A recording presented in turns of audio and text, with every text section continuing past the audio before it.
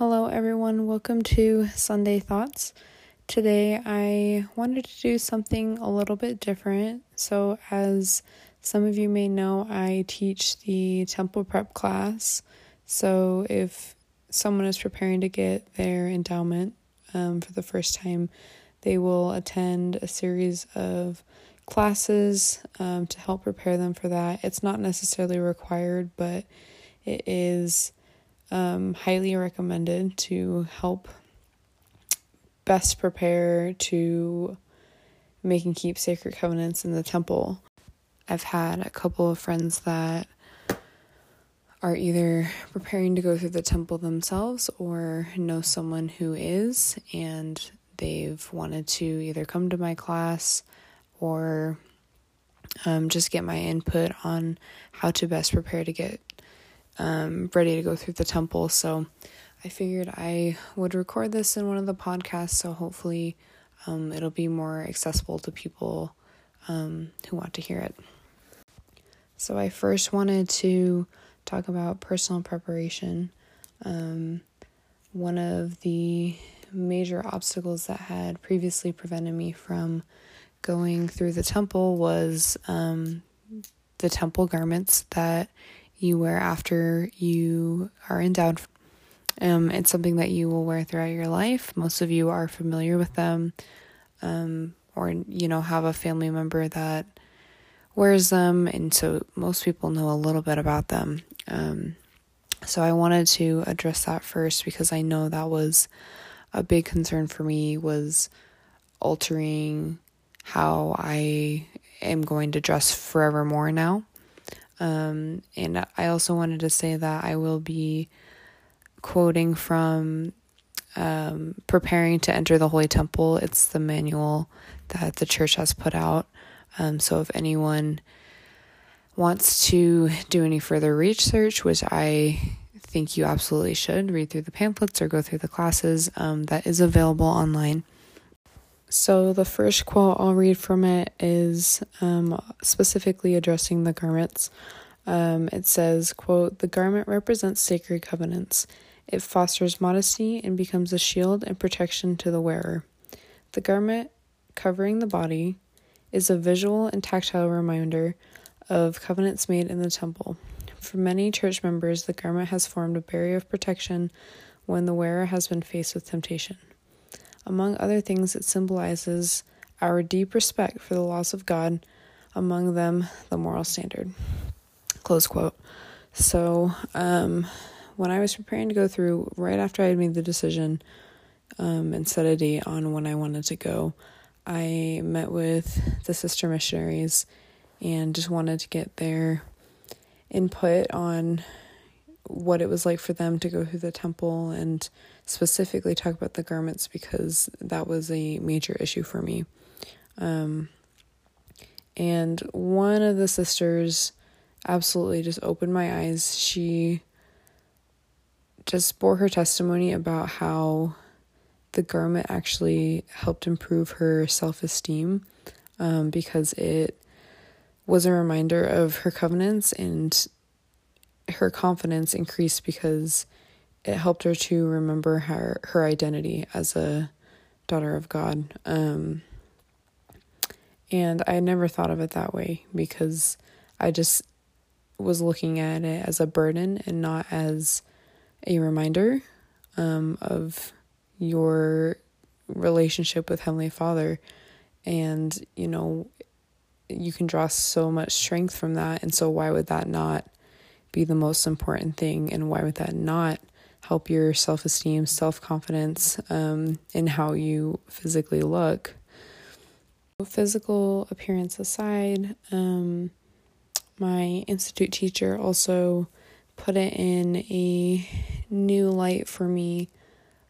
Around that same time, we were talking about how people around the world have made covenants or promises with Heavenly Father, express it in an outward token. For example, nuns wear habits, you have the yarmulke, monks wear different styled robes, and these are all outward tokens and symbols of their covenants with Heavenly Father. However, when we go through the temple, wear on the inside and have as a reminder of our covenants, but it's more just for us than for anyone else. So anyways, as soon as I went through the temple, I just wanted to wear my garments all the time. She was absolutely right. I felt way more comfortable, way more confident when I was wearing them. And I actually found that anytime I had to go to the gym, because, I was an exercise science major, so there would be times that I'd go to the gym and then I'd have to go to a exercise science lab. And so I spent some time out of my garments. It made me very uncomfortable because I didn't have that protection. It's just very uncomfortable feeling. So for those that are concerned about wearing garments after you go through the temple, I can promise you, once you know the symbolism of the garment and you know why you wear it, and after you have spent the time to become spiritually prepared, and then you go through and make those covenants, the garment is actually a really, really wonderful thing. And it's something that you will feel protection and you'll feel strength from wearing. So please don't let that become too much of a concern for you as you're preparing to go through. So I wanted to talk a little bit about spiritual preparedness as well. Becoming more spiritual sensitive before you go through the temple will definitely improve your experience because you'll be able to have the Spirit with you more strongly, and you'll be able to understand the principles that are being taught and the importance of what you are doing, and it'll just overall increase what you get and what you learn and the strength that you will get from your endowment. So some things that I did to prepare, I think everyone's preparation spiritually is going to vary depending on what your current lifestyle looks like. Most people know where their gaps are. So one thing that I did was you can start with the simple things, right? So small steps will lead to large steps, right? By small and simple things are great things brought to pass. So the first thing that I did was go to my Spotify settings and I just flipped the explicit switch. So I cannot hear any explicit music, right? And believe it or not, that was actually really hard for me to do because this is music that I've been listening to for, 10 years at this point. So flip the switch, and then all the songs that I had saved that were explicit were no longer accessible to me. So that was one thing I did. Another thing I did was tried to cut out PG-13 movies. So the only things that I was watching were PG and G rated. I felt like that was a good way to prepare as well, because it cut out any sources of negativity or violence or sex or whatever. It only left me with things that were uplifting for the most part. And then one other thing that I did, it's interesting when you are about to make a covenant, I've noticed that there's something that, like a concern that will pop up.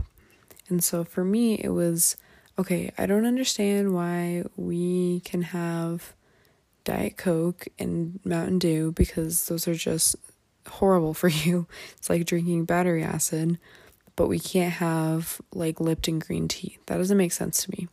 And so what I decided to do with counsel from my bishop was I was going to live the word of wisdom to a T. And I think I'm going to make a whole other podcast about this because this was a very enlightening experience.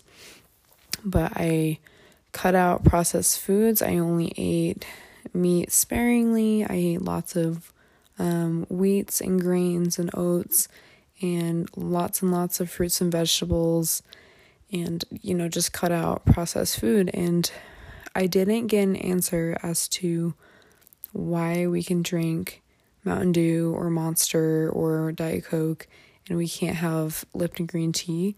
But as I was living this lifestyle where I was eating the foods that we were advised to eat to a T, my concerns just kind of went away. I don't have any other explanation for that. It just kind of became less important. And I can't really explain why, but it just kind of went away. I was like, okay, I trust Heavenly Father. Great, moving on. So that was another thing that I did to personally prepare for getting ready to go through the temple. And again, it's going to vary from person to person. Maybe, you want to increase the length of time that you were studying scriptures every day. Maybe you want to, do more indexing. Maybe you want to cut out drinking caffeine. Like, it just is going to depend. And so that's something that you should inquire of the Lord. And, if you come to the Lord with an open mind and an open heart, He will tell you exactly what you need to get rid of. But just be prepared because, you're not always going to like the answer because change is not comfortable. Okay, so the next thing I wanted to talk about was symbols. So I'm going to say another quote from the manual here. Quote, "The Lord Himself, the Master Teacher, in His own teaching to His disciples, taught constantly in parables, a verbal way to represent symbolically things that might otherwise be difficult to understand. He talked of the common experiences drawn from the lives of His disciples, and He taught of the hens and chickens, birds, flowers, foxes, trees, burglars, sunsets, the rich and the poor. He talked of the mustard seed, of the pearl. He wanted to teach His hearers, so He talked of simple things in a symbolic sense. None of these things is mysterious or obscure, and all of them are symbolic." So I don't think it's a secret that if you know anything about what is happening in the temple, it is a lot of symbolism, which I can't get into specifics for obvious reasons, but I just wanted to talk about symbolism as a whole. One other scripture that I found is Moses 6:63, and it says, quote, "And behold, all things have their likeness. All things are created and made to bear record of me, both things which are temporal and things which are spiritual, things which are in the heavens above and things which are on earth, and things which are in earth and things which are under the earth, both above and beneath. All things bear record of me," close quote. So, this next portion, I'm going to be talking about a devotional by Todd B. Parker, and he basically talks about how all things testify of Christ, and he goes through how the things on earth bear record of Christ. He says, "The universe was designed to testify of Christ. Consider hibernation. Every creature, every squirrel, insect, snake, or bear that hibernates and lies dormant during the winter appears to be dead. Each one that comes alive again in the spring testifies of Christ and His resurrection. Every tree, every plant, every leaf that becomes green each spring, all testify of Christ. Do you think that it was by chance that all of these things come to life after appearing to be dead at the same time of year when Jesus came alive again? I don't think so. All things testify of Christ. Why do you go to bed at night? Because you're tired? No, you symbolically die every night and are resurrected in the morning when you are awakened." Close quote.